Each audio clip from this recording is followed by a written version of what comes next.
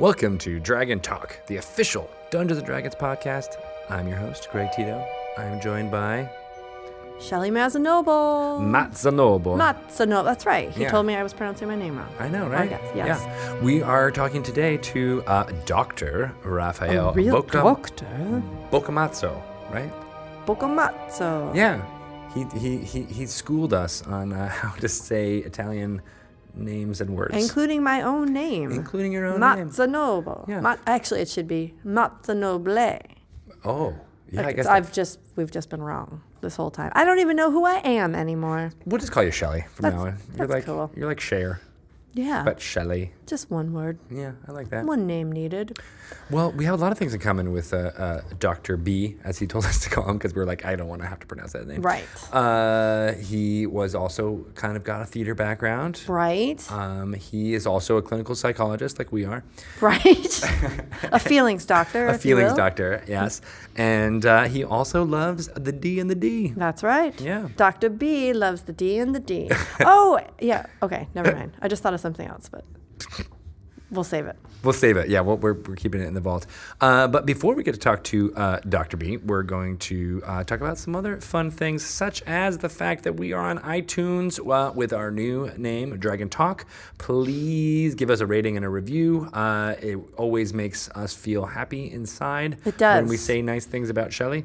We go running over to each other's desks and say, look, did you see somebody gave us a nice review? And more than that, it makes it more discoverable on iTunes for people to get to know There's about that too. the Dungeons & Dragons role-playing hobby and how awesome it is. Right. That's what we're really going for. Not just to make us happy, although it does make us happy. Right. Yes. It does. What else is going on? We had PAX East recently, which was lots of fun. Acquisitions Incorporated had some things happen. Sure did. It was hilarity. Pretty cool twist you had there. Did you check out Dungeon Masters Guild has the adventures that Patrick Rothfuss and Mike Krahulik ran? Chris Perkins was a player. It was insane. It was crazy. It's Yeah. weird to see him in that role. It is weird, right? But Yeah. he kind of nailed it Nailed it. up against the wall. What? I don't know. He nailed it. He did. They all did. Yeah. They all did. Yeah, well, except for Omendron. He didn't nail it. Yeah, he was terrible. He did a bad job. Jerry did really bad. Don't tell him if he's listening. No, nobody will tell him. Yeah, okay, good. Yeah. And we've got some exciting stuff coming up soon that we can't really talk about yet, but we will. What about my exciting stuff? Talk about your exciting Do you stuff. care? Do you care? Oh, I You care. spent all of PAX East talking about it. Oh, I care. Side by side. Yeah, I care about your betrayal. So, yes, as some people might already know, because it's been announced for like weeks now, but we are doing the first ever expansion for Betrayal at House on the Hill. Great game. Woo! A great So game it that's feels being so expanded. good to say it. Yes. The only thing that you need more than betrayal is just more betrayal. What's the name of the expansion? Widow's Walk. Oh my God. So, yes, the expansion now has a whole new level to explore, the roof, where the Widow's Walk is part of. True. Can be part of. And it does actually factor in a little bit more. But there's kind of like a little surprise in the game once you start playing. And there's 50 new haunts? 50 brand new haunts written by a all-star cast of contributors from the game design world, from the entertainment world, video games, board games. Yeah. It's just going to be, it's so cool. It's really cool because there's everybody who's involved in it is a big fan of the game, obviously. Yeah. And they just wanted to be part of it. But also they have very distinct styles. So you're really getting a lot. Like there's some pretty funny ones. There are wacky ones. And then there's the downright creepy haunts. So Right. there is tons of new content and a really good MSRP, if I do say so myself. Manufacturers suggested $25 $25 for 50 new haunts, 20 new rooms, and I can't do math in my head. 30 cards, 30 new cards. Whoa. Omens, items, and events. And for those of you who may not be familiar with Betrayal at the House on the Hill, it's a really unique board game in which you're exploring a house. So you put out these tiles. Yeah, you explore the house as you move along. Of each room. It's being built basically in collecting front of some you. items, but you're just trying to like figure out what's happening, and then something happens in the middle of the game that triggers what's called a haunt. Yes. And those haunts are very unique, and they change the game and the rules so that one person is usually a trader. One of the players acts as a trader, and then it starts out as a co-op game, and then it becomes a competitive game, trying to have the heroes or the trader win. So when we talk about like 50 new haunts, there's basically 50 new stories that can be told in this really unique game. It kind of blends board gaming and role playing and procedural generation games. Like, it's you never know what you're gonna get. You never know, and it was really cool because we got to work with Lone Shark Games. Yeah. And they are helmed by Mike Selinker, a former employee of Wizards of the Coast. Wizard. He was the lead developer on the Betrayal base game. So he's always just had this, he obviously has an infinite knowledge of the game. Yeah. But he's also had just this passion for the game, and it's always really wanted to go back to. He has an infinite knowledge of the game? Like he knows more than can be known? Yes. That's amazing. I'm so glad he's working on this. No, that's what I meant. Yeah. Yeah. I know. Yeah. I said the right word. You totally did. It's infinite. His knowledge goes on forever. He's super knowledgeable. He is. And he's a great guy. And he's very passionate about it. And we naturally, when this project got bandied about, the first person we thought of was, well, let's see if Mike and his crew can do it because of his history with the game. Yeah. And we contacted him apparently the day after his birthday. And he said his birthday wish had come true. He was going back to the house. Was that really his birthday wish? He blew out the candle and that's what he wished? Yep. That's amazing. Yeah. Maybe he asked for infinite knowledge of the game. And then it all just kind of happened from there. But that's awesome. Yeah, so it was very fun to be able to work with them again. We talked about that at PAX East, and there's more stuff that will be coming. Do we know when people can? In October. October. Yeah, right, just in time for Halloween. Perfect timing. Yeah. That's marketing synergy. I know, it's almost like we planned it. You planned it. Kind of. Shelley did. Yeah. Good job, Shelley. I did. I'll just take that credit. Good job, Thanks. Shelley. Thank you. You are the bomb. Yeah. Well, anyway, that was super fun. And we got to talk about it a lot at PAX East. Tito. We did. We a did. Lot. We were so good. We were running some fun demos for all of our friends. So someone else who's also another thing in common with our guest today, Dr. B, is that he was also at PAX East. I know. Yeah. And when we talked to him, we were traveling back and forth through time. Right. Let's talk to Dr. B Without and find further out ado. what's going on with his Dungeons and Dragons play in use. He's using it for good. For good. Basically. Yes. Yes. Okay. Okay then. Okay. Fine. We could cut this anytime.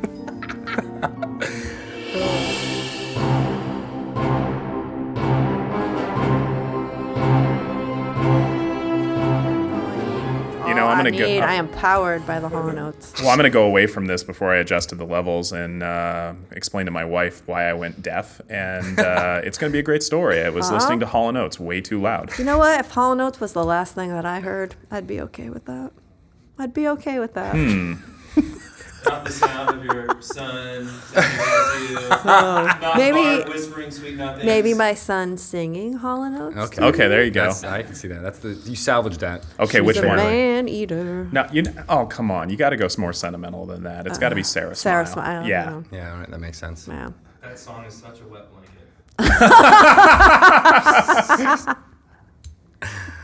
Welcome to the Dungeons & Dragons podcast, ladies and gentlemen. Speaking of wet Are we blankets. recording? Okay. So glad everyone could be here to join us. Me too. I'm Greg Tito. Hi, Greg Tito. I'm with... Shelley Mazzanoble. And... Raffael Boccamazzo. Oh, which I'm so glad you such a said good that. name. Yeah. Dr. B, Boccamazzo. Raphael, it doesn't matter to me. Awesome. Well, Dr. B. Yeah. That gives it like a whole, hey, he's cool, Dr. B. Hey, I gotta go see Dr. B. Hey, it's time to go see Dr. B and get your shots. Does that work? No, not that kind of doctor. Feelings doctor. Right. Not those kind of shots either. No, Feelings no, doctor. no. You know. Those kind of shots. Those ones deaden the feelings. Right. So what are your thoughts on alcoholism and using it as a coping mechanism? Telling hurting your feelings. Boy, this took a Is left that turn. what you prescribe? Can you prescribe that? No. Do you have a prescription pad? I do not. Greg, what is he doing here? Well, he's here to talk about Dungeons and Dragons and how he can use it to talk to autistic kids as well as other children, right? Yeah. It's a good segue. Yeah, no, that's a fantastic segue. No, that's exactly what I'm here to talk about. How the group with whom I work, Aspiring Youth, nonprofit in Seattle, has been using Dungeons and Dragons to overtly teach social skills to teens for the last 6 years, I believe. We were the first organization in Washington State to do it. No way. There's a couple more now. Some of them actually came out of our organization. But There's a story there. but- No. That is the whole story. We've been doing it for 6 years now, and it's tremendously popular. It seems to be expanding. That's really cool. Well, Yeah. we'll get more into the Yeah, nitty gritty of that. But first, let's talk about where you started playing Dungeons and Dragons. What was your origin story with the game? I was hanging out with some friends 20 years ago. It was one of those freak snowstorms that Seattle gets, and when it gets, we're all trapped. So I was actually trapped at a new friend's house for overnight. We all had this huge overnight party when we were like 13. Feel bad for those parents. Oh no, they were Why cool. my house? Oh no, they were cool. They were all cool. And they started playing. I forget if it was the old West End Star Wars or it was Dungeons and Dragons. They were kind of simultaneously happening. And I thought, I'll give it a shot. Why not? Yeah, never looked back. What did you play That first session. that first game? Monk. Really? Oh yeah, I am definitely a monk player. Now, did something happen in that first game to make you hate wizards?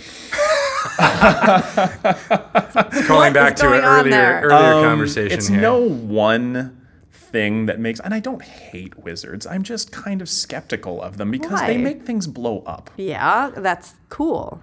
Okay, except when you're the stealthy guy on the front lines just trying to schmooze with people and things blow up at you. That is a communications problem. It's definitely a problem for my character. I swear, one of the groups with whom I do D&D currently, I think that the mantra for my character is roll death saving throw because of our wizards.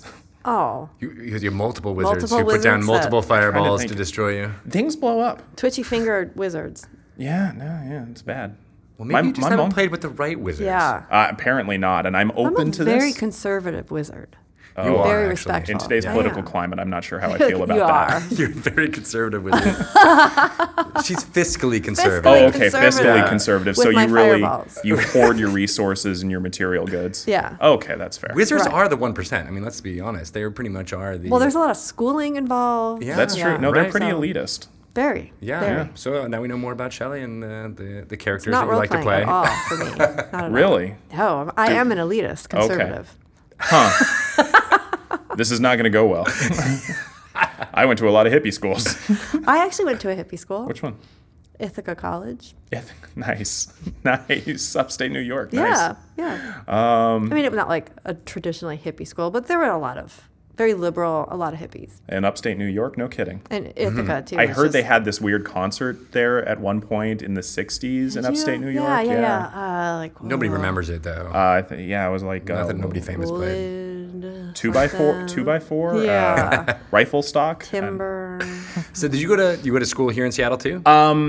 Which school? Evergreen. I did go to Evergreen for undergrad. Yes, go Gooey Ducks. Nice. They're the gooey ducks? Gooey Ducks, honest to God. And the Latin motto with our phallic mascot loosely translates to "Let it all hang out." No way. Omnia extaris. Wow. It is a weird school. It is. I miss it. Yeah, I'm sure. I'm sure you do. What was your non-major? Oh, my non-major was in information and propaganda theory. Seriously? Seriously, Propaganda yes, theory? Do you seriously. make this? I mean, like, can you just say this is what I'm gonna? No. It was, so if you don't know about the structure of Evergreen, the way it works is you... Most people probably don't. So No, yeah, no, right. there is a structure, believe Yeah. it or not, and it's got a good reputation outside of Washington State. Here, they think it's all underwater basket weaving. Which is a great class. Very difficult. I recommend. That would actually be really hard to That pull would be off. really You'd hard. really have to know the structure of the school. So, generally, like in my junior year, I took one class all year.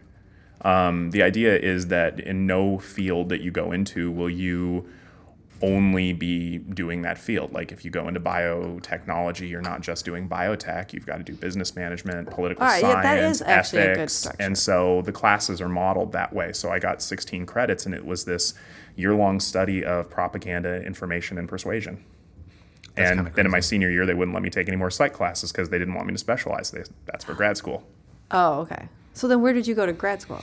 A school in Seattle, a technical school called the Washington State School of Professional Psychology. You would not have heard of it unless you're in my field. Okay. Yeah, it's all clinical work. And now you are Dr. B. Now I'm Dr. B. Okay. That's really cool. So let's talk a little bit about what your work is using Dungeons and Dragons. Where did you? Were you the person that kind of came with this idea, and where did it come from? Well, I'd like to take credit for how we did it. Coincidentally, I happened to be inspired about the idea at the same time this group started doing it. This was about 6 years ago. A friend and colleague was doing an internship with our group, Aspiring Youth.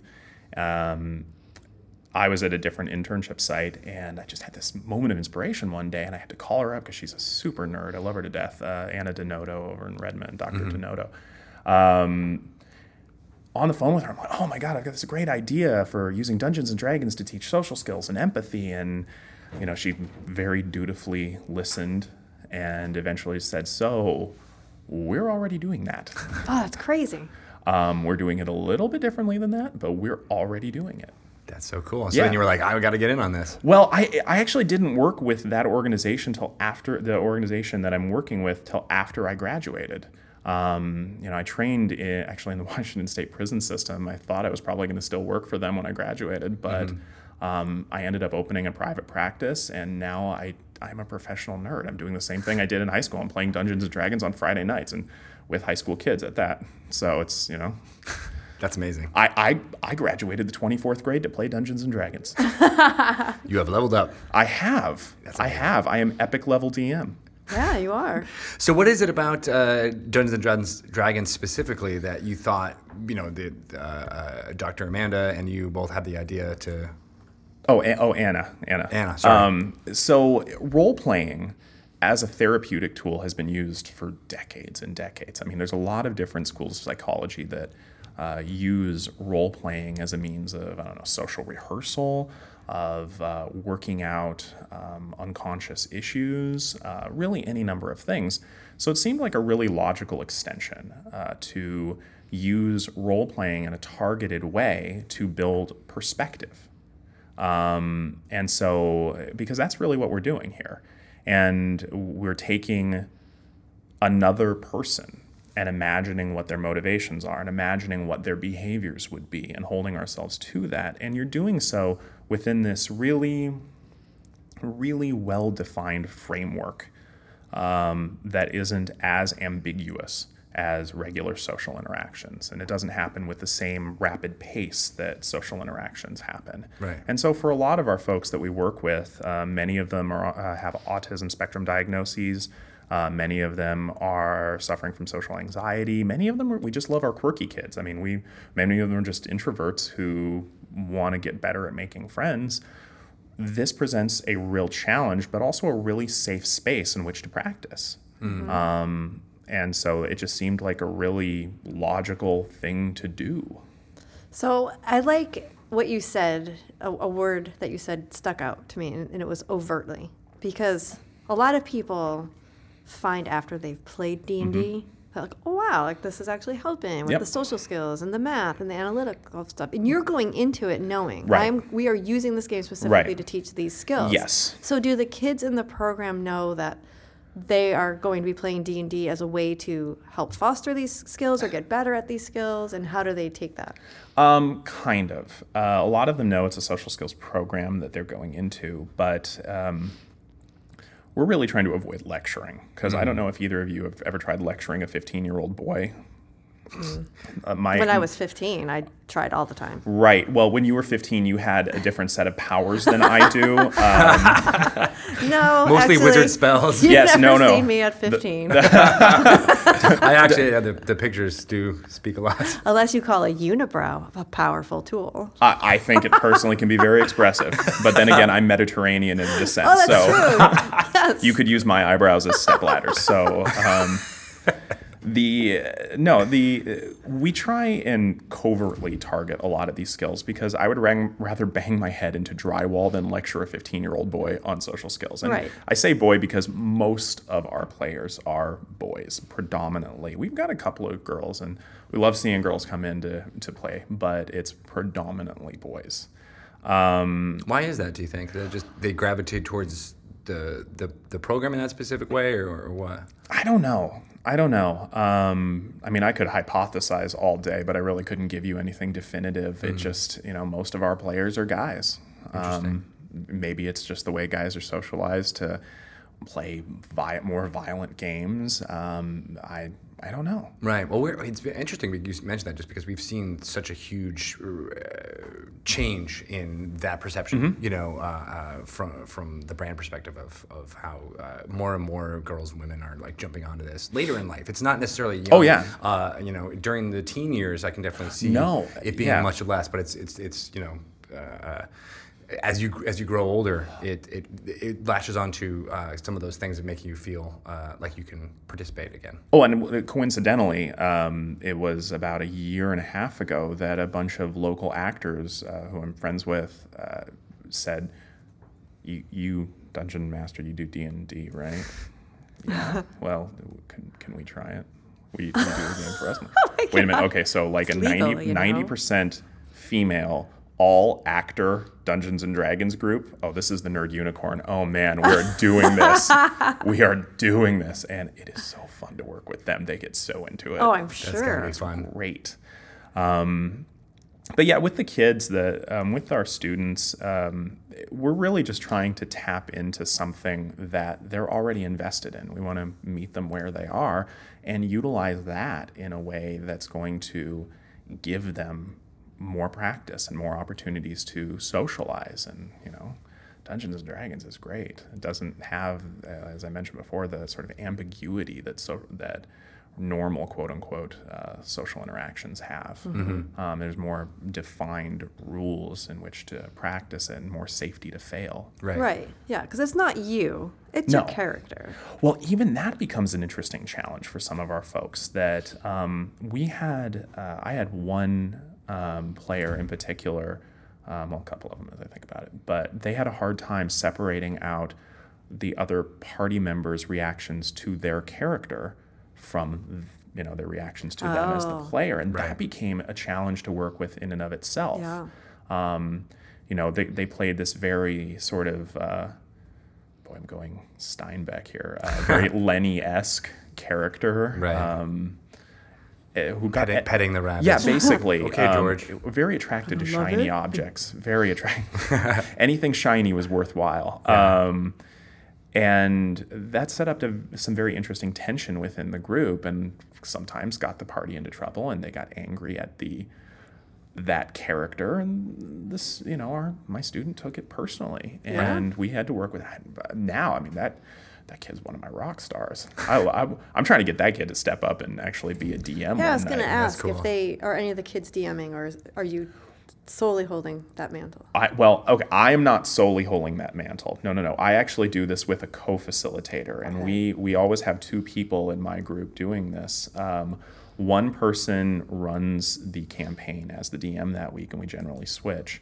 The other person is watching for behaviors that we track. Okay. Talk a little bit about that, because that was really interesting about how you got in-game rewards for around-the-table social positive things and/or negative things. And I just thought that was. I mean, I almost want to start doing that with my the groups that I play with, because I'm like, all right, no crosstalk. You just get docked a level. Well, that actually just started as a bit of a self-defense mechanism for us as the facilitators, because we have a big group. It's when we started doing that, we had 10 players. Oh, that is huge. In one group. Wow. So we had to find a way to keep order, but it turned out to be a really, really great way of giving them practice and kind of using peer pressure in a positive way. Because whenever somebody would raise their hand and wait to be called upon, then we tally that on the whiteboard where everybody could see it. And if somebody was being disruptive with the crosstalk, we'd tally that on the whiteboard. And within the game, the interruptions were worth double the experience points in terms of penalty that the raising the hand was. So you had to raise your hand twice and wait in order to cancel out one interruption. Yeah. And we did the same thing for being ready on your turn versus causing a delay in game. I would not be getting points for that. Well, but it's interesting. You say that. It's always a surprise. Like, No. it's me. Oh, it's my turn? I get to go again? Oh, so you say that, but I bet the peer pressure of everybody around the table No kidding. would be like, come on. Because they're getting, is it a collective Oh, point? yes. All right. Or so penalty. When if Tito were to screw up, we would Thank all you be for that. getting docked for that? Okay. Yep, and we do it in a really visual way Yeah. that we can prompt throughout the entirety of that evening session. And really just tell people you're doing great, keep it up tonight, or guys, you're in the negative point range. You're all going to be losing experience points if you don't pull it around, okay? You're going to have to kill some monsters and don't interrupt. Well, and see, it's funny you say that. My other facilitator and I have very different styles of DMing. With me, it's a lot more. I really, I've also got acting as a background, and I really focus on the role playing. I love, and I will definitely award collective bonus points for good role playing. If you screw up the party, but it's in character, you get a reward. That's good. It's kind of like inspiration. Huh? Kind of, yeah. But I mean, we definitely do that too. But if they do really, really well, I mean, that's a hefty bonus that I get for that. Do you have any really good role players in the group? Oh my goodness, yeah. Oh my goodness. Really, they just go for it? Oh, they totally go for it. What's really fascinating is we've got some kids, and I've seen this more than once, that will not look you in the eye.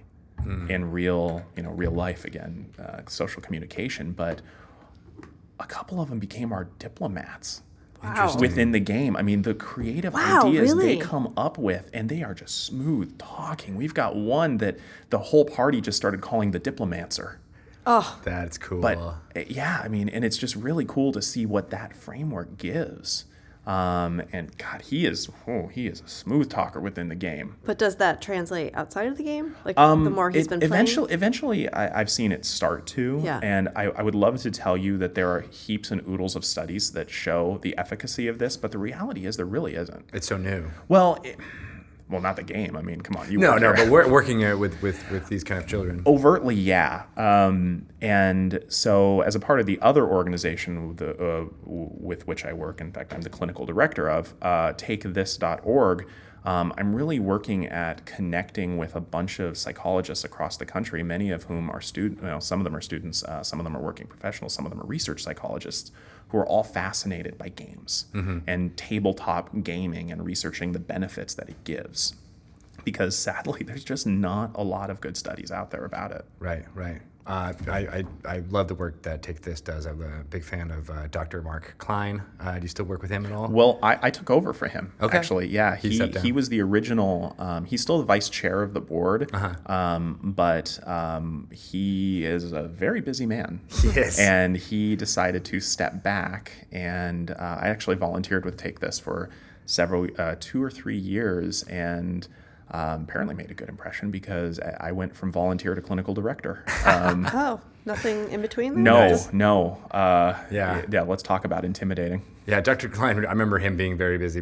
I used to have to try and wrangle his articles that he would write for The Escapist. So it was always a big pain in the butt. But he was amazing because when you ever got in person with him or even just talking with him over email, the stories he would tell, and he didn't use Dungeons and Dragons, to my knowledge, in this way, but he used Magic the Gathering in his one-on-one sessions really? with kids, and not even just as a a tool or anything. It was just a way for them to open up and feel like that they were, hanging out with a friend, and then, or make the setting a little bit more normal for them. And he had lots of stories about how amazing that was. But he was also the same thing as like, there's just no clinical research on this. Yeah, and sadly, I would one of my goals as the clinical director to take this is I want to actually encourage more studies about this. And we've got, again, some doctoral students who are starting to focus in this area. And there's plenty more research on video games, but not tabletop games like this. And I would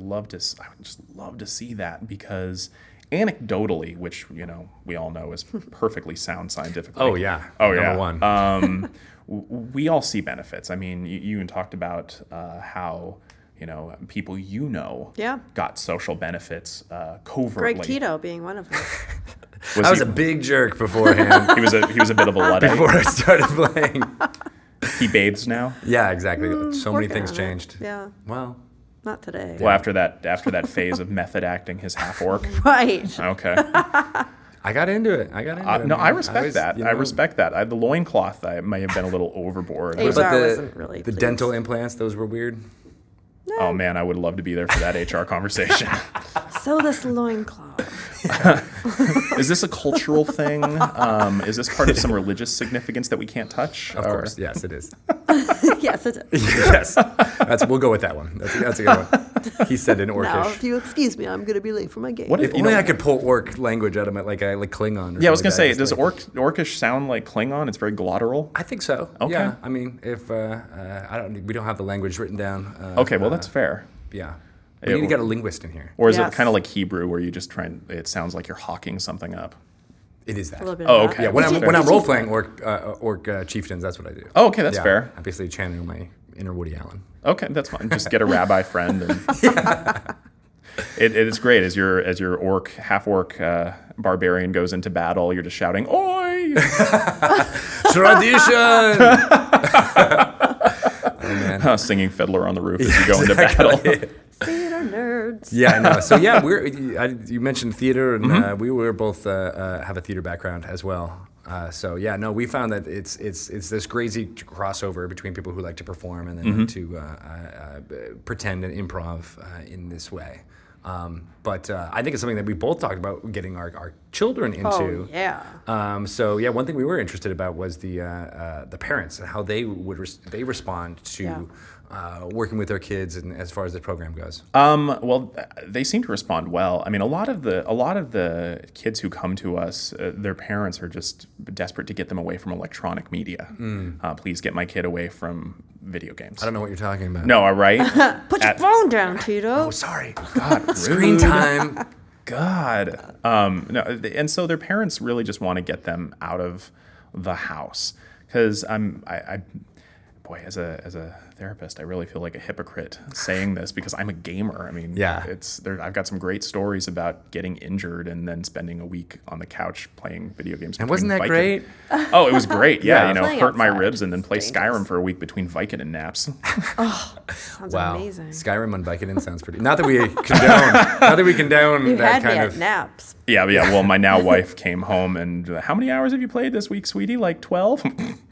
Yeah. Today, and it's noon. Well, it's Monday, so yeah. Yeah. That's So a neat. lot of the kids just come to us, and one of the things that, the way I conceptualize things is that video games are a great and quick and easy way to feel a sense of mastery, to feel a sense of accomplishment, to, once again, there's a framework. I mean, you definitely have rules. Right. And a lot of the kids that we work with have played video games so long that it's kind of like their social skills have atrophied, or they just never got practiced. I mean, even us awkward kids, 30 years ago, we were basically forced into practicing our social skills, where now a lot of the kids I work with, they don't necessarily have that, social pressure to be social.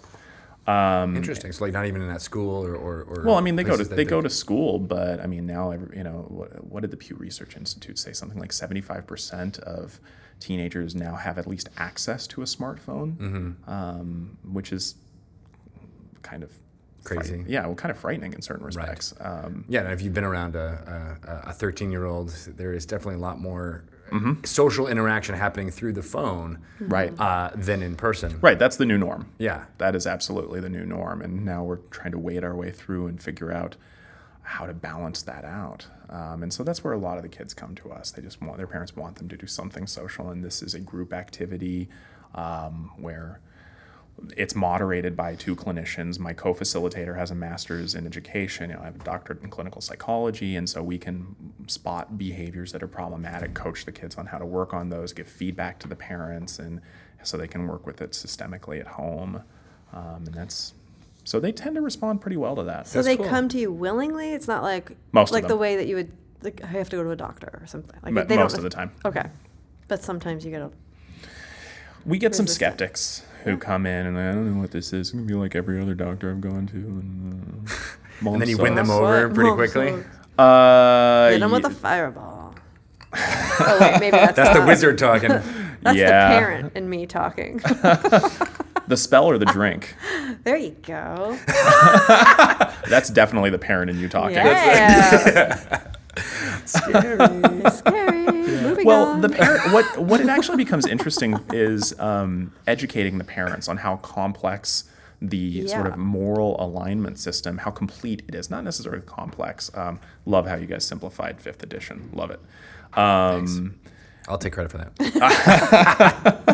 I love how overt you made the personality, traits, and that just made my job so much easier. Right, having bonds and flaws, right? And Yeah, things that and that we can actually we as the DMs actually keep a list of all of our characters, flaws, bonds, ideals, and personality traits, and their moral alignment, so we can really push our students to role-playing that, thinking about that, and explaining that to parents, what is chaotic good versus neutral good versus lawful good.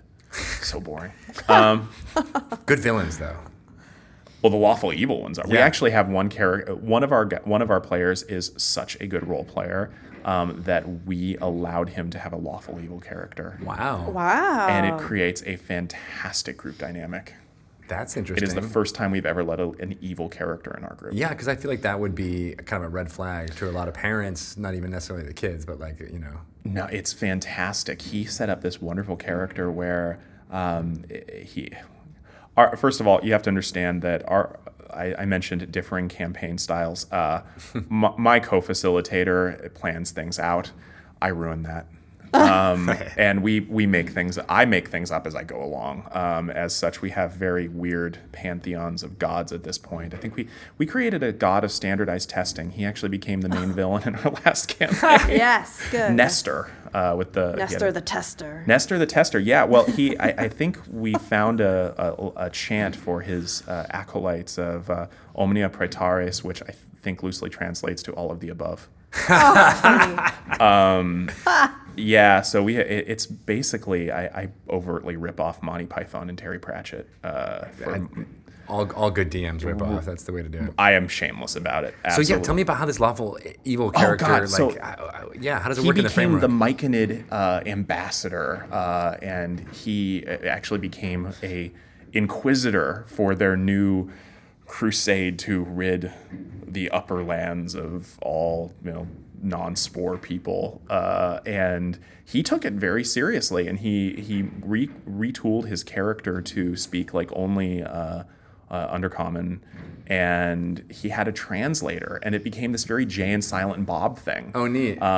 Because his wizard buddy, who was just a little wacky, his personality flaw is very loose ties to reality. It became this very interesting Jay and Silent Bob dynamic that played out and created some very interesting tension with our very good druid who has somehow earned the nickname Madam Bloodrights. It's the kids have created such an interesting dynamic from all this, and that I would have never ever have thought of allowing an evil character into the game. Right. Well, especially in a clinical setting, where it's like you don't want to necessarily scare away parents or scare away anything that would be unhealthy, quote unquote. And it's so interesting. Also, I mean that ties into. There's been a lot of articles in the last few weeks, videos about talking about how the moral panic of Dungeons and Dragons back in the 80s. Oh, you've been reading Geek and Sundry. Yes, right. Yeah, exactly. And Boy, I should send you some of the articles I write for them. Yeah, I should. I'd love to read them. But the New York Times did something recently too, and they're kind of have this tone of like what it was like back then, and now it's almost the complete opposite. And that people are even you said like getting people away from screen time. Like Dungeons and Dragons and tabletop gaming in general is like now what parents want kids to do more so, because it is social. It is you're learning things. You're trying out new experimentations in social situations that you wouldn't normally do around a video game and stuff. Well, and especially if you have somebody who, a clinician moderating this, who's really looking for pro-social behavior, or in the case of my player who has that lawful evil character, perspective taking. He is a fantastic role player, and he takes that character's perspective very well. Gets the party in a lot of trouble, but man, does he get bonus points. Because it's totally within the scope of what his character would do. Yeah. And it's fantastic.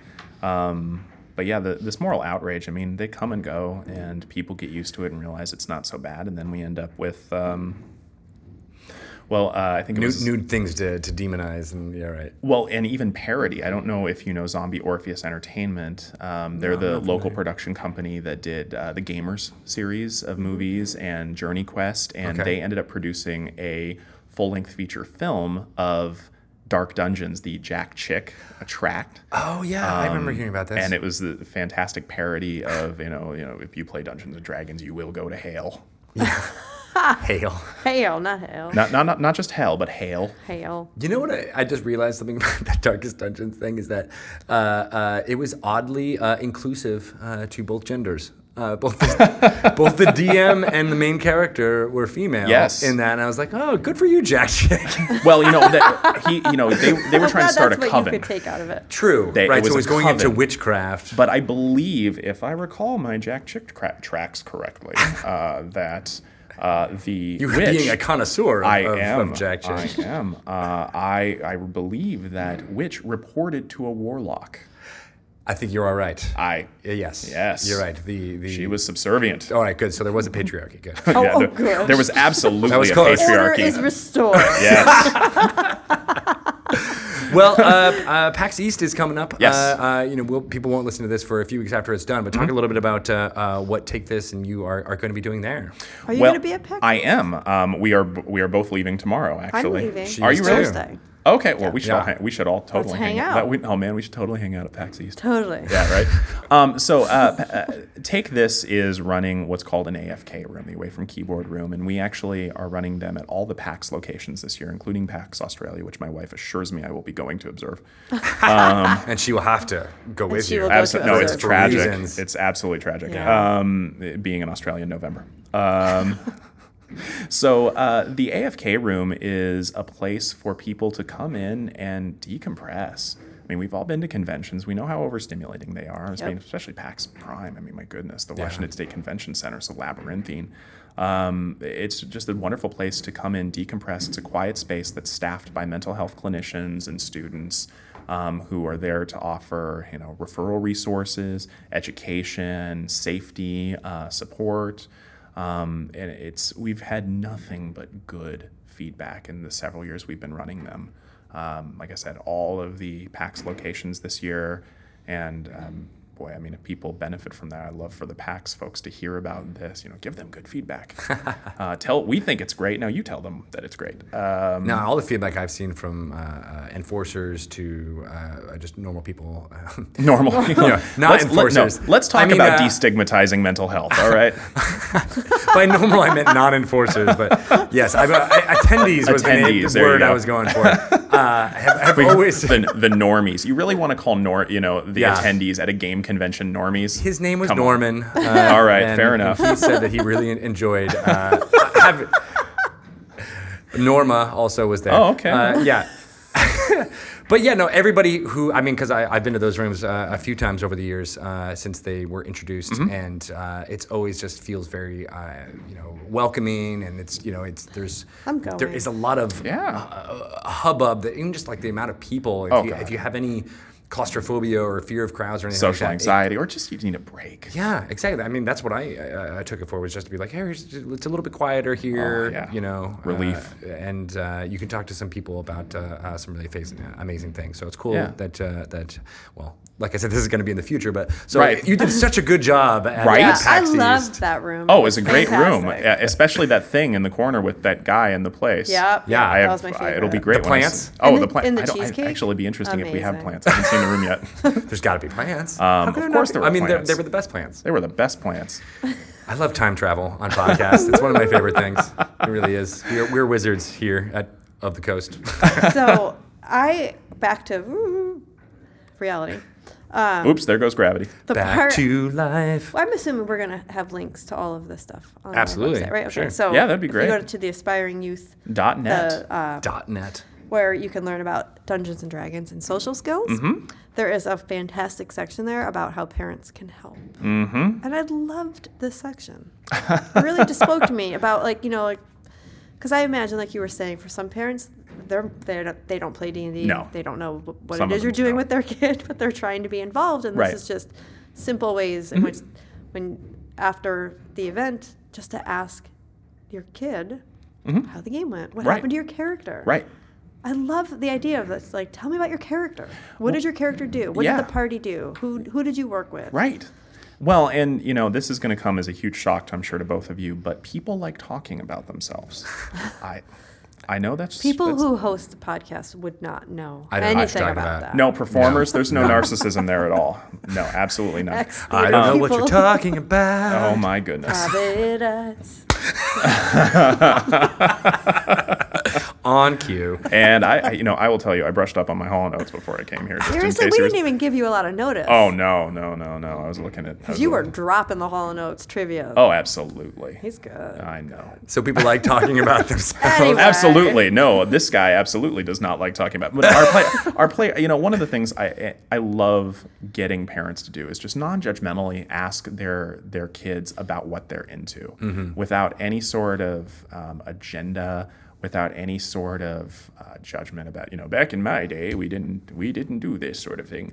I want them to ask, and I want my students to teach.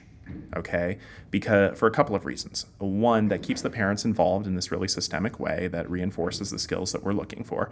But two, it also reinforces the structure and gameplay for my students, some of whom struggle with the rules. That's fine. That's cool.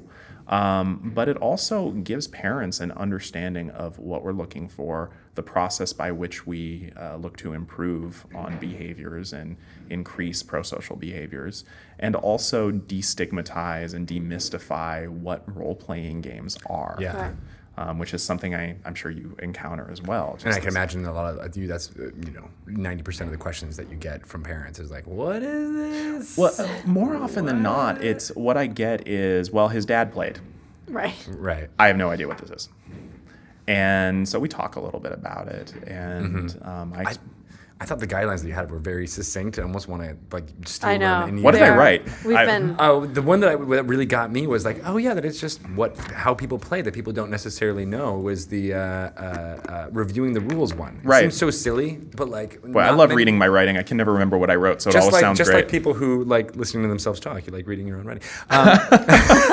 Would you like to read that out loud? The to squirrels us? are strong with me, so I feel like, oh man, who wrote? Oh, I wrote this. This is Yeah, cool. but just the idea that like of teaching parents to be like, well, if you are confused about the rules, this is what you do. You open Absolutely. the book and you research it just Right. like you would anything else. Right. And I think a lot of people, you're right, kind of mystify and stigmatize role playing as not like any other kind of learning. Like if you're trying to learn something, Right. you look it up and Right. you find out about it. And that's Absolutely. exactly what you do with role playing. I'm almost, there are people who spend most of their time playing, D&D, looking up stuff, and that's that's a certain type of player. But And like, God bless you for creating 5th edition and getting the rule lawyers out of my group. it's finally happened, hasn't it? My goodness. Yeah. They knew every nuance of 3.5, and here I am with a job and my own practice. I'm like, I don't know. Whatever you say. Just go with it. It's a feat. Sure, that sounds great. Yeah. Meteor swarm Yeah. done. Fine. Everything blew up. I played in a pretty heavy 3.5 group up to like level 22 or something like that. Nice. So I know exactly what you're talking about. Like my ranger was 6 attacks of craziness each round. And the only way to beat the DM, because he was trying to, he had that kind of adversarial thing, but we had to look through these books of like arcane, and he had a huge library of almost everything that was printed for 3.5. And there was this moment where we were like poring over books in the middle of the turn, trying to figure out what we could possibly do to do this. And I was like, this actually feels like we're wizards at this moment, looking through arcane knowledge to find out how to destroy the bad guy. So like there is definitely something to be said for a game system that's simple, that doesn't make you have to do that. But there's a part of me that really latches onto that idea. Yeah, and I don't want to discount that sort of initiative to look up. I mean, some of the kids that would do that to me, they're going to be great lawyers in real life. I have zero doubt. They're going to be great litigators. But I just didn't have time to keep up with the rules like that. Sounds like you're a similar DM to me, where you just make stuff up and run with yes. it. Oh, yeah. I think that my mantra is, what's your AC? Roll. Yeah, you got hit. Why? Because you angered the DM. That's why. How much damage did I take? How much hit points do you have? 12? Well, then you took 11. Wow. Whoa. You're like, all right, that's uber drama. You're like trying to make it as dramatic as possible. Obviously a wait list of people to play this game. Well, we're actually actually cycle through. Well, we're actually expanding the program. There's a lot of churn happening. I think we're actually expanding our program. We have groups meeting in Bellevue and Seattle, but we're really looking at opening up one in Pierce County, where a couple of our facilitators actually live, and they really don't want to drive to Bellevue.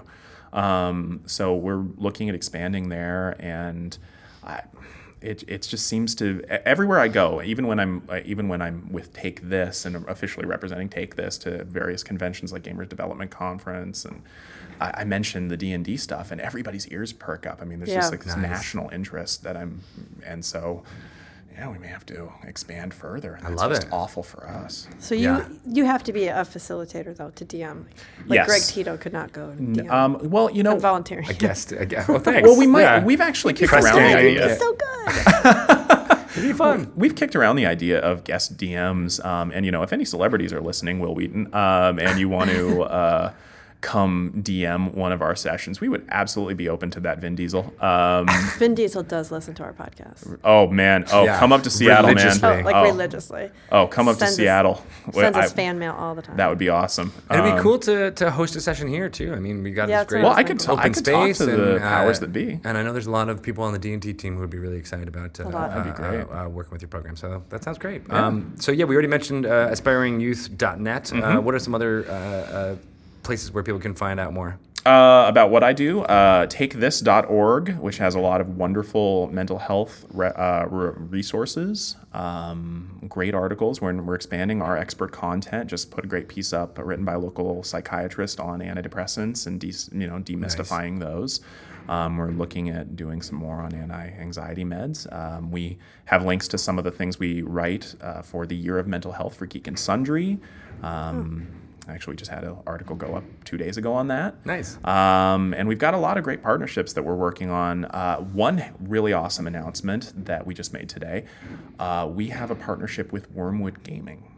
And if you know who they are, they do great woodwork products. Yeah. And we partnered with them to produce our Hope Shield for Take This. Cool. And you don't know which one you're getting, and 1 out of 100 is an ebony with a pearl inlay. Oh, wow. And it's just a reminder that you're not alone. To give to anybody who you just needs a reminder that you're thinking about them and they are not alone. That's so cool. That is. Yeah. And that's where the name Take This comes from. Because it's dangerous to go alone. Yeah. The famous quote from the first Zelda. Mm-hmm. For those of you who don't know. I'm just throwing that out there.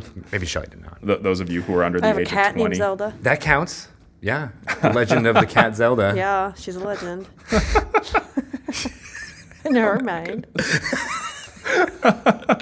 Well, awesome. It was really good talking to you. I hope more people hear this and want to take up the mantle of playing not only in a clinical way, but just with people that you feel like they want to practice and get their social skills in. Yeah. Librarians, anyone can benefit from this. Like even just the tips that you have on your website. Absolutely, and that's the Aspiring Youth blog that I wrote the Dungeons and Dragons and social skills piece for. Love it. Yeah. Love it. All right. Well, great. Thanks for coming by. Thank you, and guys. thanks for the work We you're doing. totally Oh, won't see really. you at PAX East. Oh no, absolutely not. And I asked. It's the Seattle way, Yeah. right? No, and I Okay, like, absolutely we should do totally not get together. have we'll do lunch. Totally. the Yeah. Seattle no. We're bringing that to Boston. Oh All yeah, three passive aggressivity. Yeah. In an East Coast setting. All right. Well, thank you so much, Thank Dr. you. B. You guys say your name one more time just so everybody knows. Boccamazzo. Boccamazzo. Boccamazzo. Boccamazzo. We're not Gotta true do that with Italians. your We have to. We'll practice. Oh, that's fair. Okay. Bye-bye. Bye-bye. Bye-bye. Bye bye. That was so great talking to Dr. B. I He's really liked our conversation. I really liked it too. Yeah, And I love what he's doing. That's my jam, man. He's doing Love it. Tiamat's work. I was trying to think of a god. Probably not, Not Tiamat. her work. Yeah, Pelor's work. Maybe not her work. Yes. And I love that Dungeons and Dragons is now a tool for developing skills and things. Overtly. Yeah. People have been, I think, using it, not really knowing that they're using it, but, I kind of want to show this to my mom, who, in 1989. You should send her his articles. I'm going to. I'm gonna send her him. There you go. I'll be like, Dr. B, you're going to Niantic, Connecticut, to talk to my mom, On and the tell road. her that she was wrong. Take little Greg's books out of the trash. Stop burning them and put them back on his shelf so that he can only we learn could. about the D and the D. Time travel. Because he's amazing. Seriously, it's good stuff. Yeah. And if you liked what we had said about Dr. B, and you have any ideas for other people or guests who are doing interesting and amazing things with Dungeons and Dragons, please let us know. You can message me. Easiest way is probably to find me on Twitter. I'm at Greg Tito. And Shelly, Well, that's if they want to ask you original. anything about, I know it's totally original. If they want to ask you anything about Betrayal at House on the Hill, which you mentioned before, Yeah. or anything Avalon Hill is doing, Yeah, where can they get at you? You can find Avalon Hill on Twitter at Avalon Hill 2. Somebody took my handle. The number 2, The not number 2. the Or letters find 2. me at Shelly Moo. Shelly Moo, Avalon Hill 2. I'm sensing a rhyming scheme. I planned it. Totally planned it that way. Yeah. And what about the new website for Avalon Hill? Oh, yeah, AvalonHill.com. It launched last fall, but you can still call it new. It's a newish. New-ish. It's Yeah. beautiful. Yeah. And we're on Facebook. Avalon Hill. I It's love on Facebook. The Facebook. What Facebook is doing these days is just Good work there. changing. I don't know if it's really going to stick, though. I'm sticking with Friendster. I don't know about yeah. you. Yeah. MySpace? MySpace? Friendster? Friendster was Oh, like what the, Friendster? Yeah. Really? Wow. I had friends I had actual friends in New York who were like, Friendster's this great new thing. It was like 2001. Friends. You know, I still occasionally get an email from Catster. Catster. Yep. What's that, Ryan? Is that like Cat Fancy, but It's for like social there's media? Dogster and there's Catster, and I put Zelda on Catster, and I occasionally get an email like, "Hey, Catster's wishing Zelda a happy birthday." Are you? What? Hello, you two losers don't know about Catster. Are you serious? I've never heard of that. You before. never heard of Catster? I've never heard of it. Friendster, Catster, Dogster. Now I know. And I had knowing is half dogs the battle. on Dogster too. Sadly, they passed, so I canceled their account. Oh, you guys are seriously the meanest human beings. My dog's dying. By the way, not cutting this because I want the whole world to know Golden. what kind of jerks you are. Anyway, back to Catster. Go check out Zelda on Catster. I can't believe you guys don't know about it. I still get emails. August 1st, they always wish her a happy birthday. I love And that. it was sad because Dogster wished Rizzo a happy birthday like 3 months after she passed away. And I'm like, oh my God, it's so sad. like that seems like a bug that they should fix. To They be don't. like, They don't know she's dead. Yeah, I mean, I but- didn't like tell them. didn't they think like, oh, a pet Like, social woof, media thing? Like, This dog's been on Friendster for 17 years. yeah, I'm She's sure he's gotta be fine. dead by Keep now. sending those emails. She'd cancel his account. by Yeah, now. no problem. Wow. Wow. Well, go check that out, and we will be back next week with a wonderful installment of Dragon Talk, the Dungeons and Dragons podcast. Goodbye. Goodbye.